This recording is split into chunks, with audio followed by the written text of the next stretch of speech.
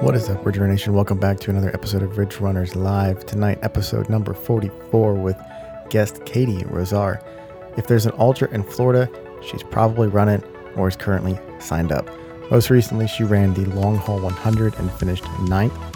If you follow her on Instagram, you will know she has some big goals in the future. Sit back, relax, and enjoy.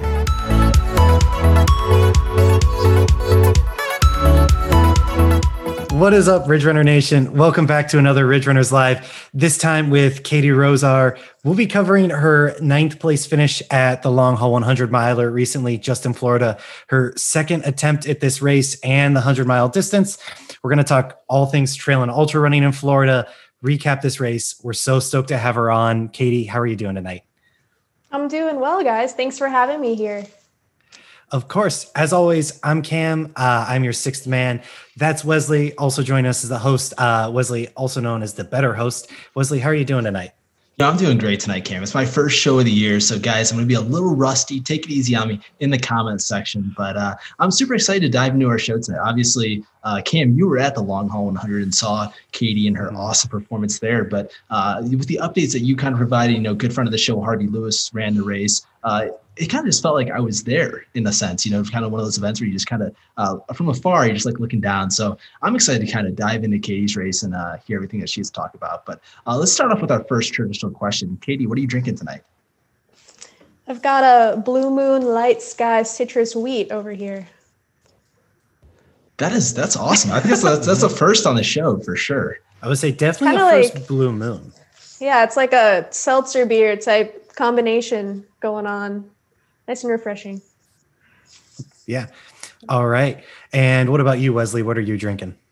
I've got a Jackie O's Seafoam IPA. So I know I'm out here in Logan, Utah now, but I got to stick to my Athens beers. And I'm super excited to have this one. What about you, Cam? All right. And I also have an Ohio beer. This one, a Wolf's Bridge Brewing, a Pack IPA.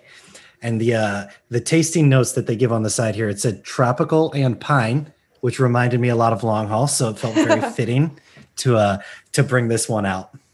Very nice. All right. And so with that, we're going to really start to dig into the show. Like we said, Katie, you finished 9th at Long Haul in just a little bit over 25 hours. So tell us a little bit, what was it like deciding to return to this race after having already done it once? It was a really easy decision for me, honestly. I felt like I had some unfinished business with that race and with that course. And my whole goal going back into it for a second time was not only to improve my time, but to have a more positive experience overall. Running it the first time in 2020 was like ripping the Band-Aid off with the 100-mile distance. And it went as well as a first 100 would be expected to go, which is, not very well in my case. So my whole goal signing up the second time was to just improve every little thing, from nutrition to timing to just the overall experience and, leave with a more positive impression of the course and the race, I guess, as a whole. How did you kind of find trail running? Take us back to your first run and kind of how that all transpired. Oh, wow. So I'll probably have to go back to high school cross country. One of my friends, I think it was around junior year, her dad was actually the track coach. And one summer, he convinced me to come out to a cross country workout. And I wasn't really a runner. I was always a softball player in high school. And, as I was younger, the first practice I went out to was like the pinnacle of their training that summer, which we called it a beach and back run. It's a 10-mile run from the high school to the beach and back. And I had never run that far before. And I had no idea, what the cross country team was all about. And this was my first impression. So it was kind of, a shock to me. But after that, I got pretty hooked. I got on the cross country team. I started, I was JV, but I loved it. I was always a solid mid-pack kind of runner, really enjoyed it. So that was the first trail run, I guess, that I did. When I went to college, I ended up as a walk-on for the USF cross country team, which was pretty exciting. So I did that for a while. I stopped running after college, and picked it back up after probably a few years out. The first trail race I did was a 10-mile trail race called the Claw. And that really got me hooked on competitive trail running in the area. That was my very long story, roundabout way of explaining how I got here. Yeah, of course. Quick follow-up question. When you say that you kind of went away a little bit from running after college, were you experiencing like any burnout or anything after graduating from USF? I know that's pretty common, especially amongst women who run collegiately. No, not at all. It was the opposite, actually. I really dived into my work, and that was my focus at the time, and exercise and everything else kind of got put to the side. So I was more focused on having career success and, focusing on doing the best I could in that aspect, and running and everything else got put on the back burner. So no burnout from running or sports at all. It was more what ended up happening eventually was burnout from work. And that's when I, turned back to running as the outlet to, help with anxiety and stress and all those things. Yeah, of course. Definitely a very relatable sort of outcome there, like turning to this blow off the steam, and Yeah. You said your very first trail race was a 10-miler called the Claw. And looking at your ultra sign up, your transition to that 100-mile distance was actually relatively quick. I think you did one 50-miler, 1 6-hour, and 2 50Ks leading into that. And you said earlier, well, with doing the 100-miler distance, you just wanted to rip the Band-Aid off. Going into your first long haul 100, how prepared did you feel for it? Not at all. Absolutely not. I did not train enough. I was not prepared. In my mind, I thought that I was, but after the race, I knew that, going back the second time, that was something that I really needed to work on and, prepare a little bit more. I look back on how much I was running the months leading up to the first long haul, and it was not nearly what it needed to be. But, you take the lessons and you learn from them and do a little better next time. Yeah, of course. Definitely remember feeling that way after my very first 50K, just being like, oh, I was not actually ready for this, Oh, yeah. No, and speaking of first 50K, the first 50K that I ran was a road race, and I signed up for that one without having run a marathon or any race longer than a half. And I felt the same way, wildly unprepared, and you don't really realize that until, you're done with it. Yeah. Do you think I'm going to AJ Hawk you real quick. And yeah, really. You can yell at me later. But I just have a quick question. How did you think that helps you prepare for more future races kind of going into it? So obviously jumping into your first 50K, maybe be a little unprepared, jumping into your first 100-mile, a little unprepared. How do you think those lessons actually prepare you more in the future than maybe being super dialed in for that first experience? I learned more from mistakes than knowing every single little thing that's going to lead to success, if that makes sense. Because, as a runner now, I'm not coached, and my coaching has been, the ultra running community around me and different articles that I read and podcasts and books and all these things, and my own mistakes. That's the biggest teacher that I've had and the biggest coach that I've had is, trying something. If it doesn't work, something needs to change. So in some cases, let's go try to run 100-miler without training that much. That doesn't work. That needs to change, so. Yeah, no, that's great. Cam, what did you have? Yeah, I do also want to clarify with you saying you AJ Hawked me. I don't know if anybody listening or Katie actually understands what that means. It's just a reference to the Pat McAfee show, which we're both fans of. But to kind of follow up, Katie, because of COVID, there really were very limited racing opportunities. If you wanted to get out and get more experience just at the ultra distance, whether it's 50K, 50-miler, 24-hour, something like that, you didn't really have that opportunity. But what was the biggest then change in your training between long haul 100 first attempt and this year's race?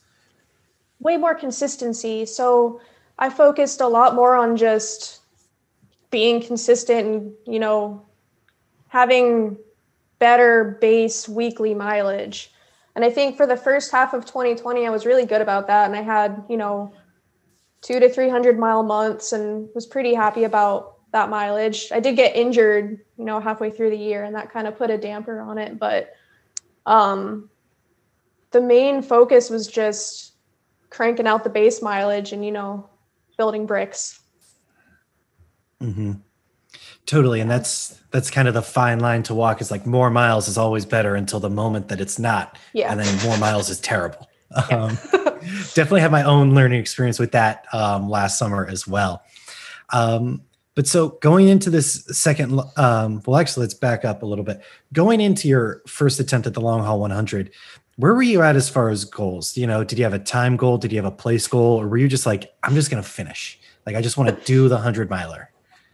So that's actually really funny, because I'm very number driven. And I think a lot of runners are, you know, everything is based off time and mileage. And, you know, we're always surrounded by all these numbers. So in my mind, and never having run that far before, what made sense to me was crunching numbers that I thought were attainable. So I calculated all my pacing and everything that I thought I'd be able to do. And I had a time goal. I had like specific time goals for each loop. And it's easier to set goals like that for long haul because of the format. So I had I made a spreadsheet and, you know, it was super planned out. And I thought, you know, this is easy. Like, this is going to be no problem. And my goal for that first race was to finish it in like 20 hours. And I realize now how, you know, ludicrous that goal was for me personally and at that level of my training. So that was a really big wake-up call. Going into that first one, that was the goal. I had like, you know, a list of A, B, C, D goals. You know, the first was, you know, 20 hours, 24 hours, getting under that Western States cutoff time, and then just finishing, you know. Yeah, totally. And especially with a race like long haul, a lot of people look at it and they your immediate response is like, I can run so fast at this race, because you see crew all the time. You're never very far from aid. It's very flat. There's only one small section of the course that's very technical, having run on it myself. And I will also say I had to like talk Max, who we were there crewing, down a little bit from his 20-hour goal originally going into it. And I know, speaking of grand goals, you know, maybe not know what you're in for. Wesley's promised to finish top 5 at Rim to River 100. We all know the ridiculous goal that I've mentioned before. Oh yeah, we're going to get there. That's some big news, but I'm super excited for that. But we'll talk about that another time. Katie, I want to start off now kind of diving into your deep dive for the long haul this year. Kind of just take us through the beginning part of the race and kind of like how things transpired on race day for you. Yeah, so the beginning of the race just felt completely smooth and comfortable. I would say miles at least 1 to 50. And I think a lot of that was due to the lessons that I learned from the previous year. So this year I mixed in, you know, very easy pacing, easy running with bits of walking, which was really weird for me because for the most part, I don't mix in walking with my running at all. So that really helped though. In the first half of the race, I was eating plenty, drinking a lot, you know, my electrolytes were fine and I was feeling completely fine and comfortable. And it was wild. I think by mile 50, I would reach mile 50 around like 9.5 hours. And I thought that I had that sub 24 in the bag, you know, it was feeling great. But after that halfway point is when things started taking a turn. That's when it started getting a little bit harder. And it was after the sun went down really that it, you know, took that negative spiral.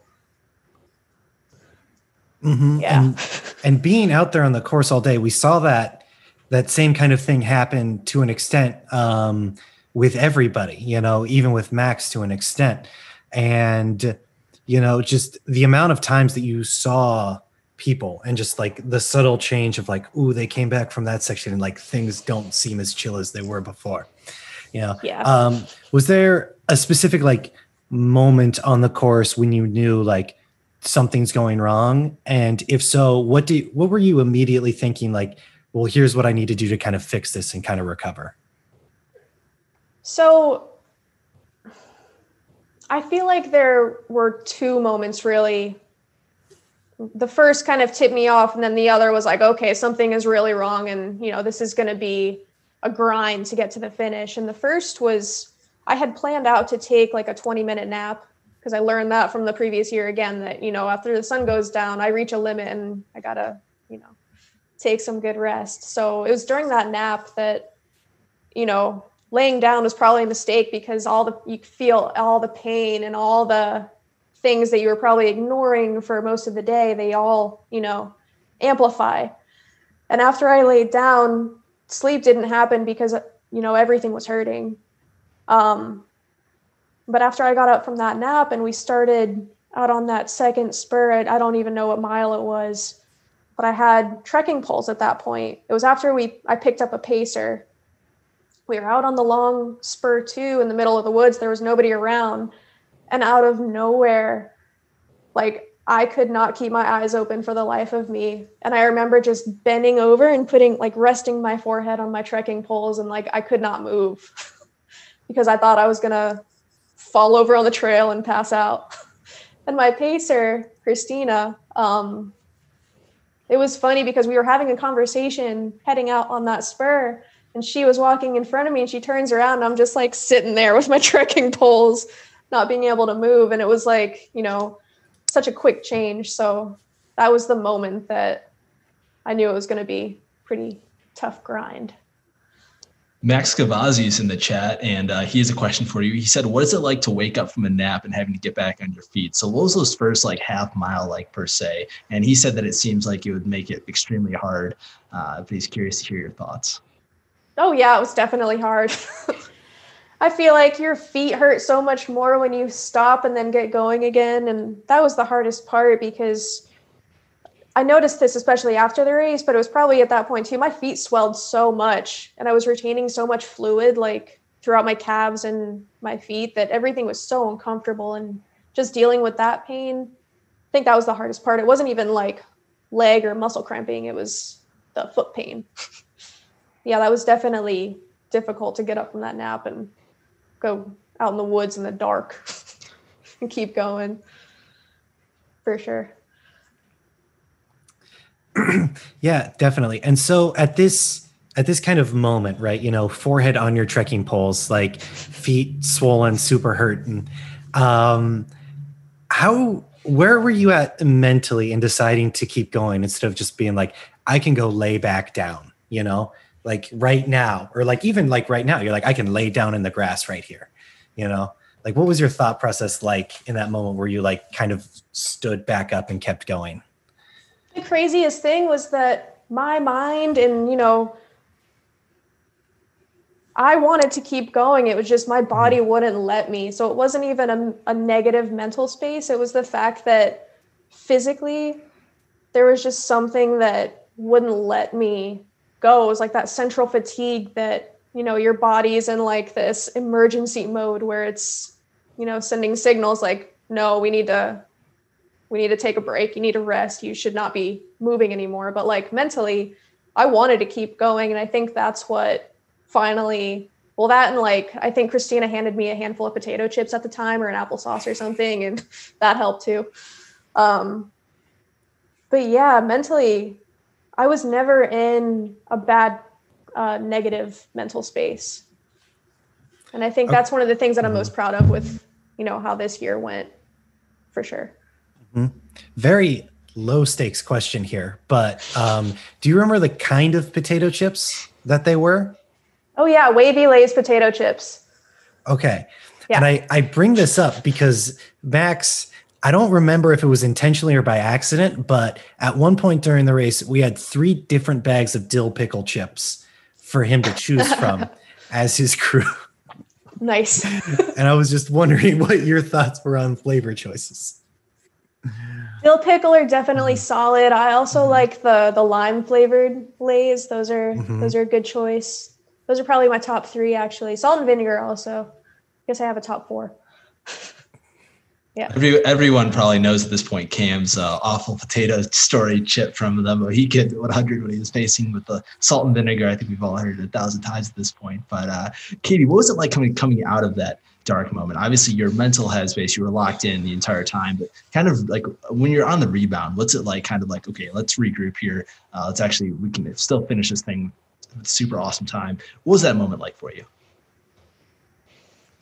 I think it was just the thought that, I went in with the thought that not finishing wasn't an option. I did it once, I can do it again, no matter what happens. Like, I know I can cross that finish line. It's happened before, but crawling out of that just super fatigued state, I don't even know. I feel like I wasn't really thinking about it, if that makes any sense. It was like an out-of-body experience where you kind of turn your brain off to everything that's happening to you and just put one foot in front of the other. I think having a pacer definitely helped, and, having people around you absolutely helps. Just having someone's presence that, is pushing you and telling you that, you can do this, and, we're almost at the end of this spur. We're almost at the end of this loop. Like, you only have 20 miles left. And those things definitely help as well.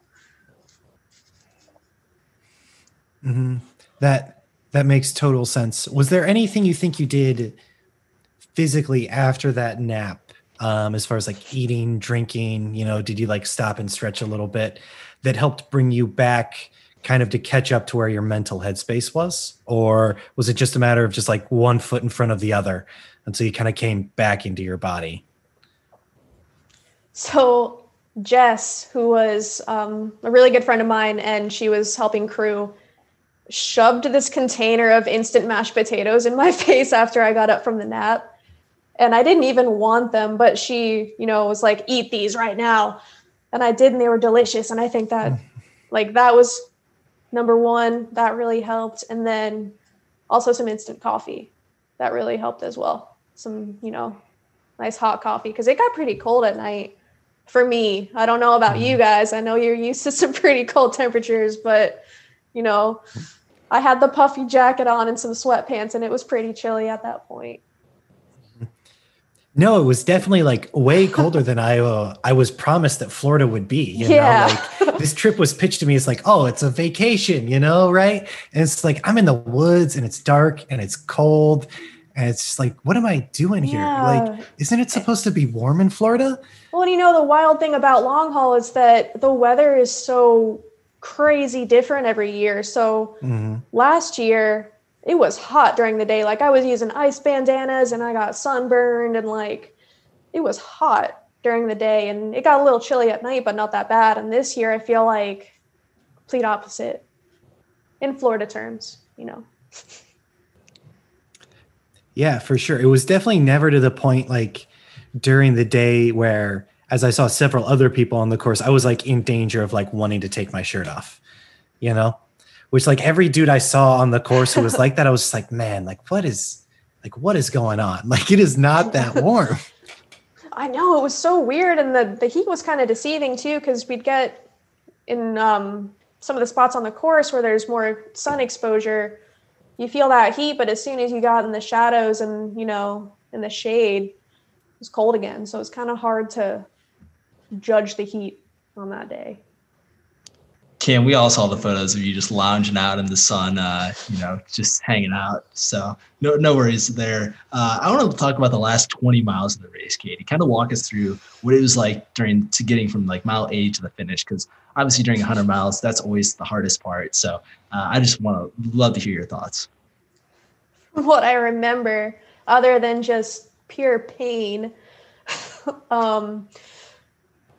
honestly, the pain didn't hit until after the finish, but those last 20 miles, it was really just a grind. I wasn't eating as much and as well as I was the first half of the race, but food was still going down well, and I was still hydrated and everything. And those last 20 miles were really when it hit me that I wasn't going to make the time goal that I had for myself. But at the end of the day, I knew that I would still do better than I had the previous year. So that in and of itself really drove me to still go as fast as I could, which relatively speaking wasn't very fast. I had a nice little ultra shuffle going and some power hiking going, but and honestly, I don't know. I feel like the last 20 miles are almost the easiest because you're almost done and it's, within sight.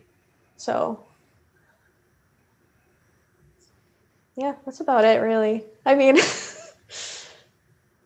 to get through longer races like this, and especially long haul, I tend to really turn my brain off to everything, especially a course with a very monotonous route with how this one's structured. So those last 20 miles was really just about grinding it out and finishing it up. Mm-hmm. And definitely with the route, I know pacing for Max, it was my first time actually seeing any of the course when he was on his 8th lap of it. So when I got out there and I was like, oh, Florida's actually kind of pretty. This almost looks like Jurassic Park. He was just kind of like, yeah. Like he did not want anything to do with me being like, oh, is Florida cool? But I gotta ask though, which spur was his favorite? Did he have a favorite or a least favorite?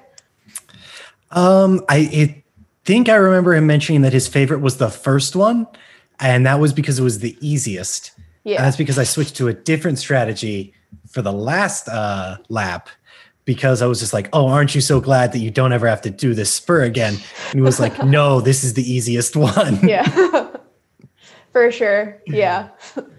Mm-hmm. But yeah, so with you finish.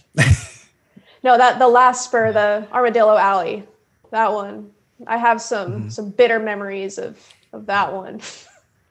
The same route is always gets me. I always trip over it. Same exact route, same spot. I never learned my lesson, always fall, no matter what. I go on training runs out there sometimes, which is, odd because you would think that I would avoid that place at all costs, having run the race there. But I train out there sometimes and I still always fall on that little leg.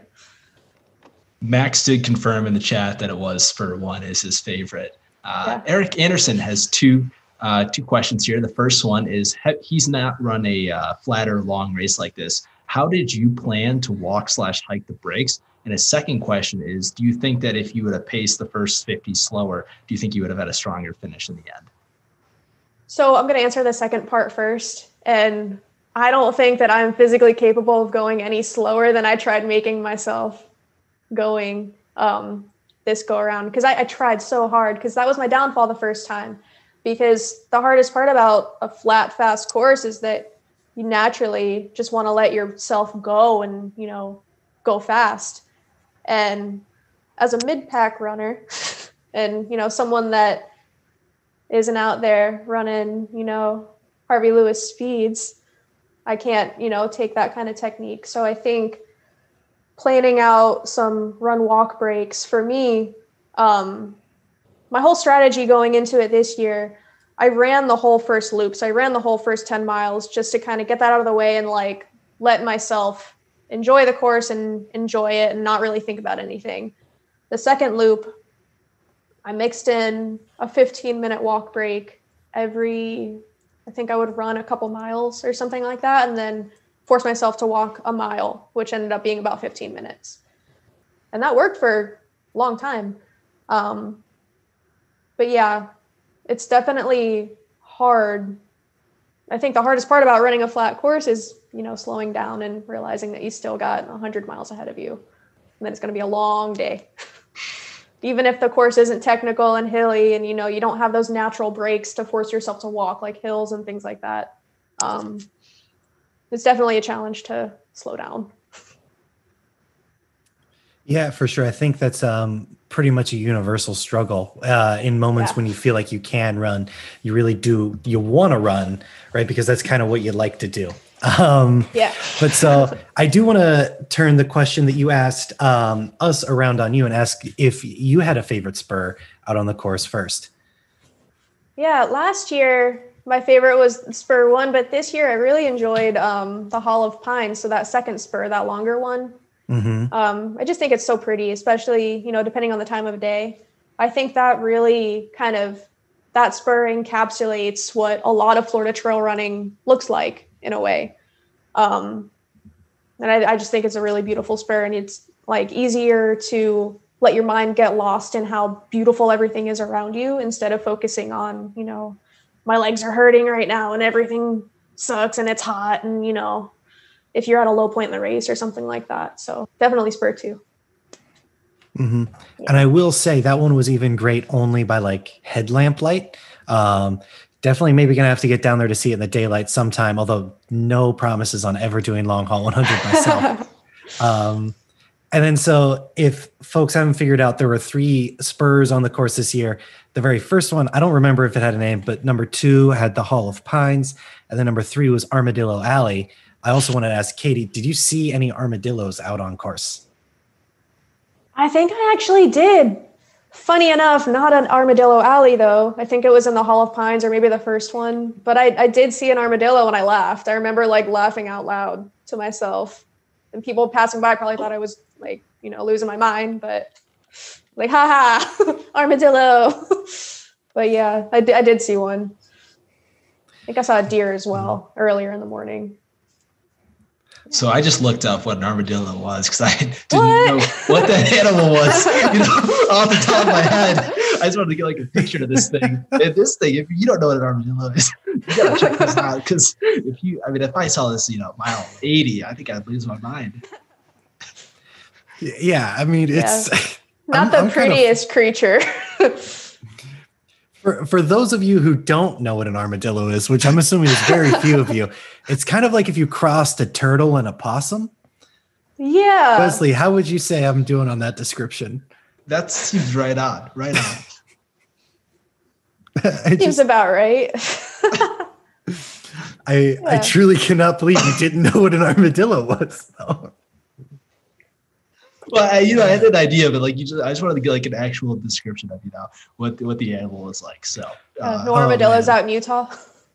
Actually, I have no idea. I haven't looked up. You know, wildlife is out here. Is kind of avoiding that Google search probably for the better right now. All right, and one last wildlife question, as we kind of transition a little more towards ultra running in Florida in general. I was promised that there would be alligator sightings all the time. And I think maybe Max knew that I was just like the biggest Steve Irwin fan as a child. And I would jump at anything to see an alligator in person. So, Katie, have you ever seen an alligator on the long haul course or just in general on a trail run? Because I did not see a single one during my whole trip. So yes, on the long haul course, but only as a hallucination. I think at like 3:00 in the morning, I was losing it a little bit. And I think he was like playing basketball or something. So that was quite the interesting experience. On other trail runs at, you know, other places in Florida that I run, I've seen a handful. They're pretty chill though. They mind their business. As long as you don't go bother them. Pretty small. I haven't seen a really big one. I've seen, you know, some small little guys. So for those of you wondering, I did not have to Google what an alligator was. I did have that animal description down.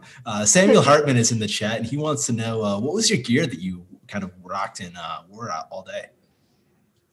Yeah, so for shoes, I love Hoka's. I love the brand in general. Those are my road shoes. But for long haul, I did the Hoka Speed Goat.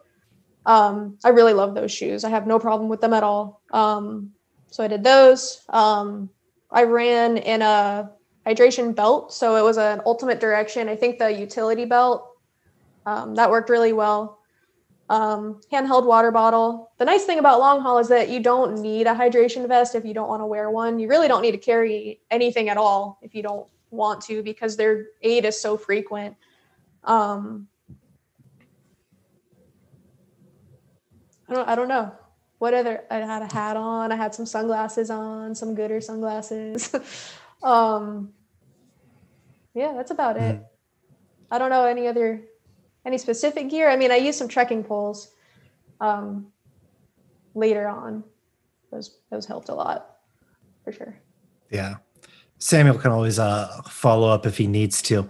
I will just also say gear choices were clearly on point because as we noticed you leapfrogging with Max, and a little bit of the impetus for this show, for people who don't know, is that my girlfriend saw Katie and was just like, don't you just love her vibe? Like her whole aesthetic is like so on point.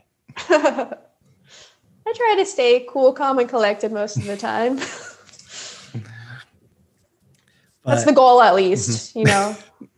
After midway, I can't promise anything. I don't, you know, after it gets a little rough. I definitely know that towards the end, and especially that last loop, that was, you know, tunnel vision, not saying hello to anybody on the trail. I felt really guilty about that afterwards because people would I know that people waved at me, and, you know, I like the format because you pass people a lot and you can say, oh, good job. And I love that vibe. But on that last spurt, I did not return anybody's greetings. And I was so just focused. And I felt so guilty about that afterwards because that's not how I run, you know, in training or in races. So, yeah. Sometimes it's tough, you know, when you're just in that dark spot. Like it's just, you know, even just saying hello to someone is just, you know, challenging. Or it's too much work, too much effort.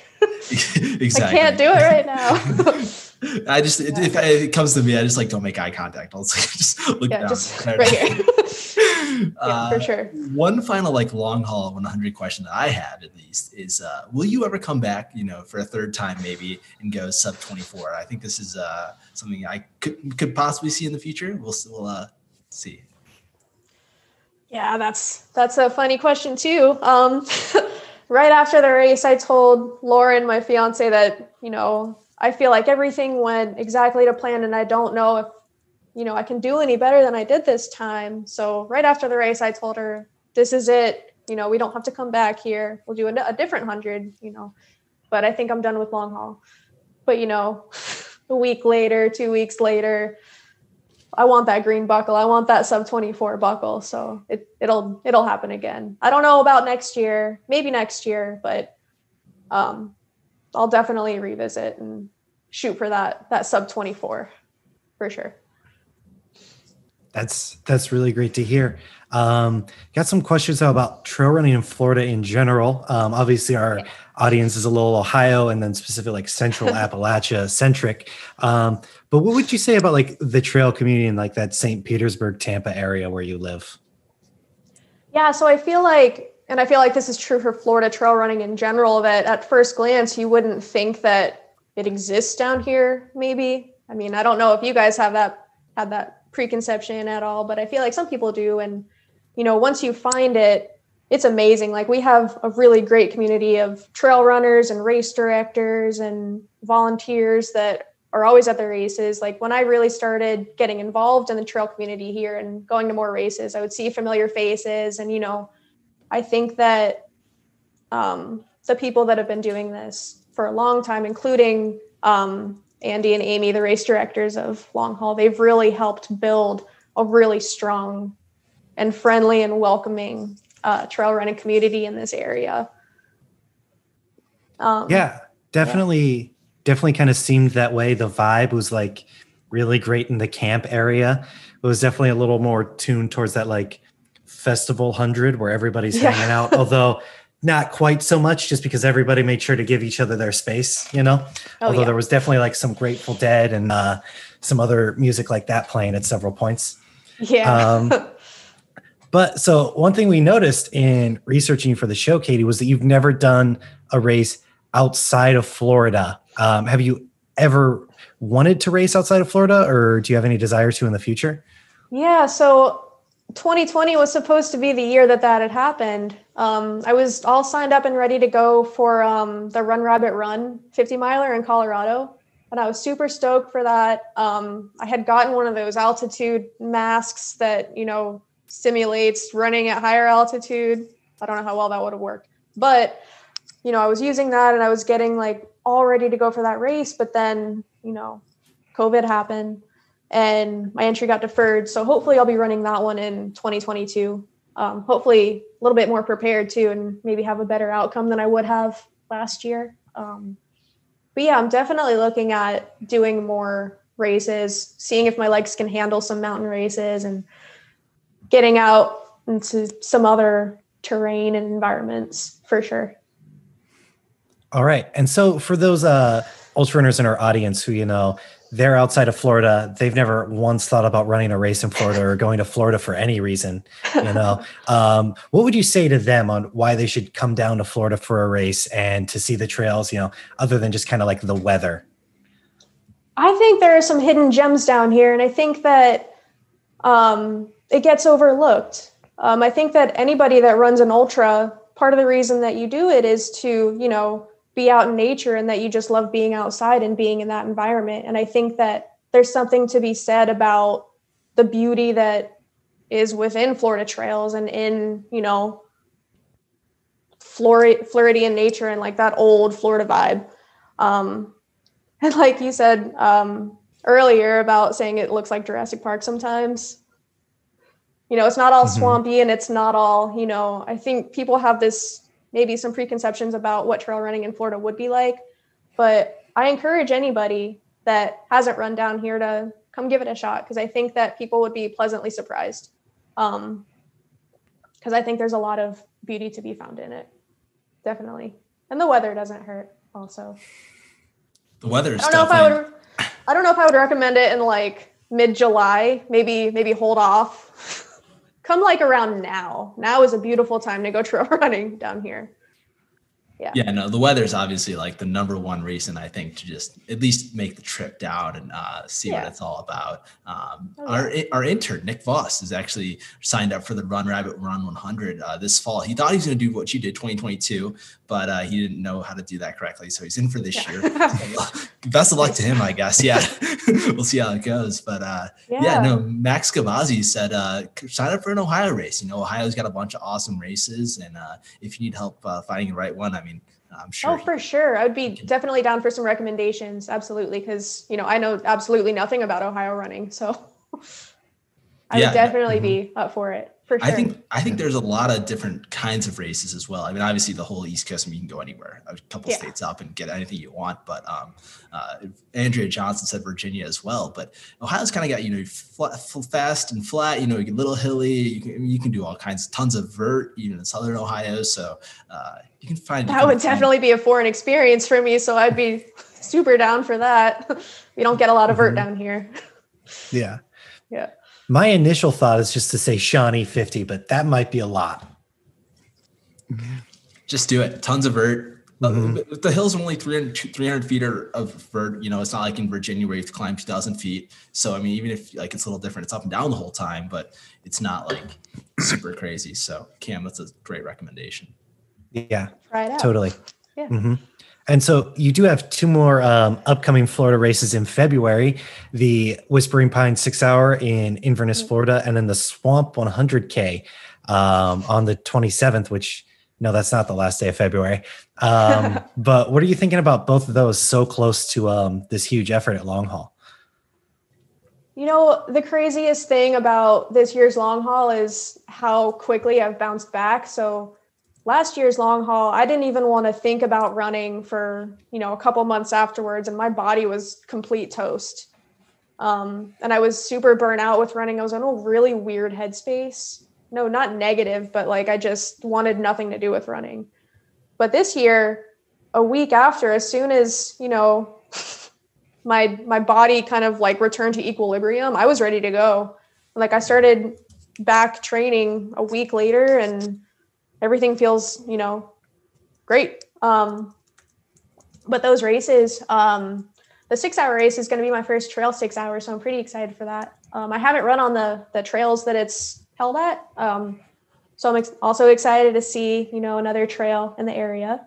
But that race is really meant as a training run for the Swamp 100K. That's a couple weeks later. That one's supposed to be, pretty tough and technical trails as far as Florida goes. So that'll be an interesting challenge.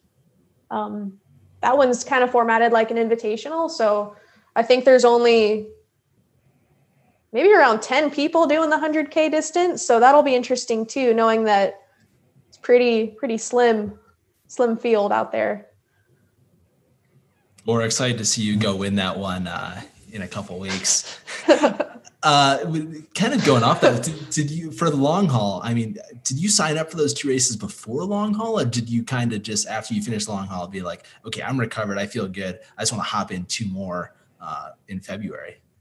The Swamp 100K, I did sign up before I finished long haul. So that was already on the schedule because I just kind of had in my mind, okay, like I think that'll be enough time to kind of bounce back. And, I don't ever go out to run races to win them. So it's not like, I'm trying to recover as well as possible to go, set a speed record or a course record or something like that. It's just to, enjoy the trail and, have a good day out there. So I wasn't worried about, having enough training and like going through a whole new training cycle to be ready for it. So I was signed up for the Swamp 100K.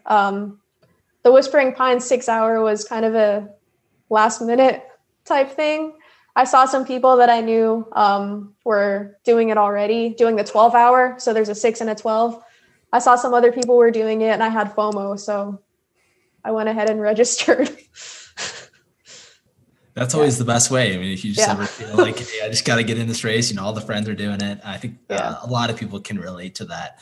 You kind of mentioned that, you don't really set goals like, hey, I'm going to go win this race, but you do on people that follow your Instagram, you do set like awesome goals. Like, hey, as like a mid-packer, like, hey, I want to go out and finish a race in this time goal. And I think that takes a lot of courage. A lot of people can look up to that because not a lot of people do that. I think, especially as a mid-packer, the back of the packer, it's hard for some people to be like, hey, this is exactly the time I want to go, because you can be nervous, a little inexperienced or whatnot. So I guess like, how did you kind of find comfort in that? And then how do you kind of use that to like your advantage in races? Yeah. So I've always been like super all about being transparent about my training and, things that I do, products that I use, and things that work for me and things that don't work for me, because that's how I learned and that's how I got into trail racing. So, and being a mid-packer and setting time goals like that, I feel like it's super important that people know that you don't need to be some elite racer or be some, top tier runner to set goals like that for yourself. You can still challenge yourself and push yourself as far as you want to and as far as you think to, find what your limits are. And it's perfectly okay to do that, even if you're not going to win the race.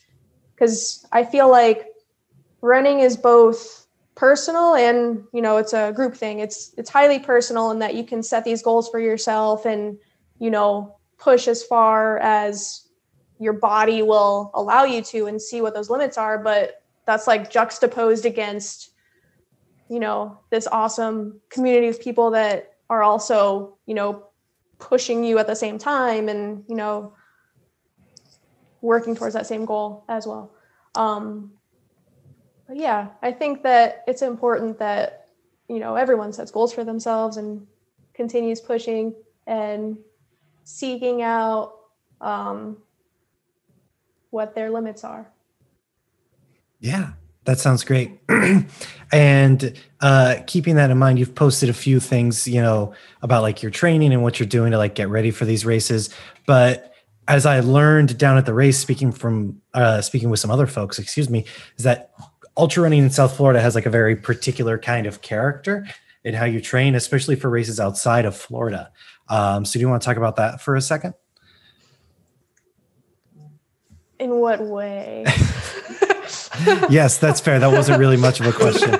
But yeah, so just like the unique challenges of trying to replicate terrain in other places in South Florida. One example is that's always given is people are running like highway overpasses to get all of their hill training in. Yeah, there is no vert in Florida. You really have to hunt it down and find it and, work with what you've got. So I live near the Pinellas Trail, which is a very long paved trail for bikers and runners. And there are a lot of little like overpass bridges, and that is my vert. That is where, I'll go run those overpass bridges a million times to get any semblance of what hills are near me. I'll run stairs and do things like that. There are some trails that are kind of close to the area that, we do have some hills, but you have to really put in the work and like run them over and over and over again to get, a good amount of elevation gain in Florida, Florida speaking, because it's pretty flat for sure. Yeah, for sure. And then I also remember from the long haul, just these very short patches of just like sand, just like randomly out in the woods. And I'm just like, why is there sand here? And then like running through that and having almost the same sensation of like running through fresh snow, which was quite the deja vu having just gotten there from Ohio. Yeah, sugar sand, you hate. It's good and it's bad. It's great for training because it crushes your legs and really makes you work for it. But then at the same time, if you're racing in it, it is not easy. As I'm sure I have no idea what it's like to run through snow because that's something that I've never experienced. But if it's anything like running through that soft sand, it's a quad crusher, not easy, not very enjoyable.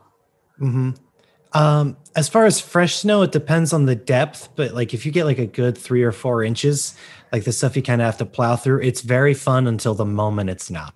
And then it's no fun ever again. I feel like running through soft sand is just never fun. Yeah, I don't know. Snow over sand, I think, every day. Like sand is hard. I think that's much harder than even like a ton of snow. I think especially like if you mix it with a hill too. That's another beast. Yeah. Yeah, totally. And then just one last one, but obviously you mentioned, maybe don't come to Florida for a race like in June, but they also do say that like heat is the poor man's altitude. So how do you feel about like that extreme heat and humidity in the summer? Are we going to catch you on Strava doing any like 1 p.m. runs in July? Oh yeah, I still do that. I still do those things. I think that you definitely need to, work up a tolerance and do with heat training. But I still definitely train through the heat of the summer. Absolutely. There's a race called the Pinellas Trail Challenge that's run Labor Day weekend every year. And it's still super hot in September down here.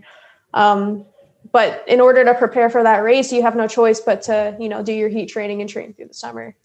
So, if for someone coming down here and maybe running at 1 p.m. for the first time in the heat of the summer, maybe take it easy, go for like a mile or something and like work your way up a little bit.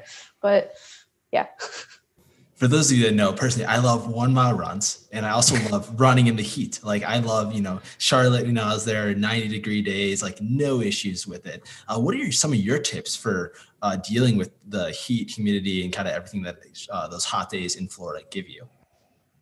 My secret is an ice bandana. So like the one on my head, I'll fill it up with ice and tie it around my neck and good to go. So that's what's really worked for me. Awesome. Yeah, that's great. I think a lot of people can take that no matter where they are in the country or whatnot. Yeah. You see that at a couple different races. Cam, I think you had something here. Nothing other than like just going to our quick questions that we always end the show with, Wesley. But we can go ahead and start those now. And so, Katie, what's one thing that you can't leave an aid station without? I'm a pretty simple girl, so some water and potato chips. All right. And do you have any pre-race rituals? Oh yeah. Eat a bagel with peanut butter, drink a cup of coffee, and use the porta potty. I think use the porta potty is everybody's pre-race ritual. Oh yeah. Yeah. A few times at least, usually. Oh yeah. And then do you have any post-race cheat meals or like big indulgences that you do? Yeah. Lately it's been pizza, like a big wood-fired pizza with pickles on top. That's been the go-to recently. Okay. Can't say I've ever had. I was in like a burger kick. I don't eat veggie burgers before. I don't eat meat, so like a nice big like Impossible burger. That's another one. French fries. Yeah. Totally. And I don't think I've ever had pickles on pizza, so I don't quite know what to make of that, but you got to give it a try. Your word for it. We'll see what I'm craving after the Backyard Ultra in March. Hey, by the time you finish Cam, like at 6 p.m. at night, there'll definitely still be a pizza place open for you. So don't worry about it. Wow, you really had to come at me right now. But yeah, Katie, if ultra running had walk-up songs like baseball did, what would yours be? Probably something from the Beyonce live Homecoming album. I don't know what it is about that album, but the whole thing just gets me hyped. And I think that it's just, a beautiful masterpiece. Is there a song in particular that we can add to our Spotify? No, you got to just do the whole thing. Like add the whole playlist. That's the fair. The whole thing is a vibe, Mm-hmm. The whole thing. Yeah. I pick just one. Mm-hmm. No, we'll have to do that. Like I said, Tanner Lee has added the entire Smokey and the Bandit soundtrack. So, Cam, do you have any bars you want to give us from that album? I think you were practicing even before the show that you said you're going to karaoke a couple bars for us. I don't even think I've ever heard that album. Hopefully that gets me in hot water with no one. But yeah. Anyways, this is our last one and our favorite of these all quick questions. Katie, if you could run with one person in the history of the world, even if they aren't a runner, we're going to say that they're going to run with you, keep a nice conversational pace, run wherever you want. Who would it be? I think my answer is going to be a little boring because, it's someone that is alive right now and, is a runner, but Courtney Dauwalter. She has been a huge inspiration for me and is one of the main reasons that I got into ultra running. I've watched a few documentaries about her and, how she trains and her mindset and just, her vibe when she runs. And that's been, a huge inspiration for me. And, I try to take that into my running and things like that. But sharing the trail with her and, sharing a conversation with her would be pretty cool. Definitely. All right. And then are there any sponsors that you'd like to plug now or anybody that you want to say thank you to in general? I'm a big fan of Squirrel's Nut Butter. So I'm wearing the hoodie. I think first and foremost, my fiance, Lauren, because I wouldn't do half these races without her help. She's the most amazing crew captain and always knows exactly what I need, even if I don't even know that I need it. And, she's so supportive and no matter what, like when I tell her I want to, do these hundreds, it's not even a question. Like she's there, she has no problem with it. And like having that support and that amazing of a partner has been, so huge. So definitely thanks to Lauren. That's really it. I'm not sponsored. I don't know if I ever will be, but we can keep that hope out there. I can plug a few brands that definitely work for me that can recommend to some people. Of course. But yeah. So living down here in Florida and, working out in the heat, Salt Stick electrolytes, I definitely recommend checking them out. And then Spring Energy, I use those gels throughout long haul this year and no stomach issues at all. And they're delicious and they're real food. So definitely those as well. And also thanks to you guys for having me on here. I really appreciate the opportunity to sit down and chat with you guys for an hour or so. Oh, well, thank you so much for coming on tonight's episode. I think everyone really enjoyed kind of hearing your experience at the Long Haul 100 and just kind of learning a little bit about you. So it was awesome. If you're running the Whispering Pines 6 Hour or the Swamp 100K, make sure you say hi to Katie and make sure you say hello there. Thanks so much for tuning in to another Ridge Runners Live. If you have not already subscribed to our YouTube channel, hit the subscribe button, hit the like button. You guys know the drill by now. My name is Wesley Harton. Hosting with me tonight was Cam Wrench. Our guest was Katie Rosar. Thank you guys so much and have a great night.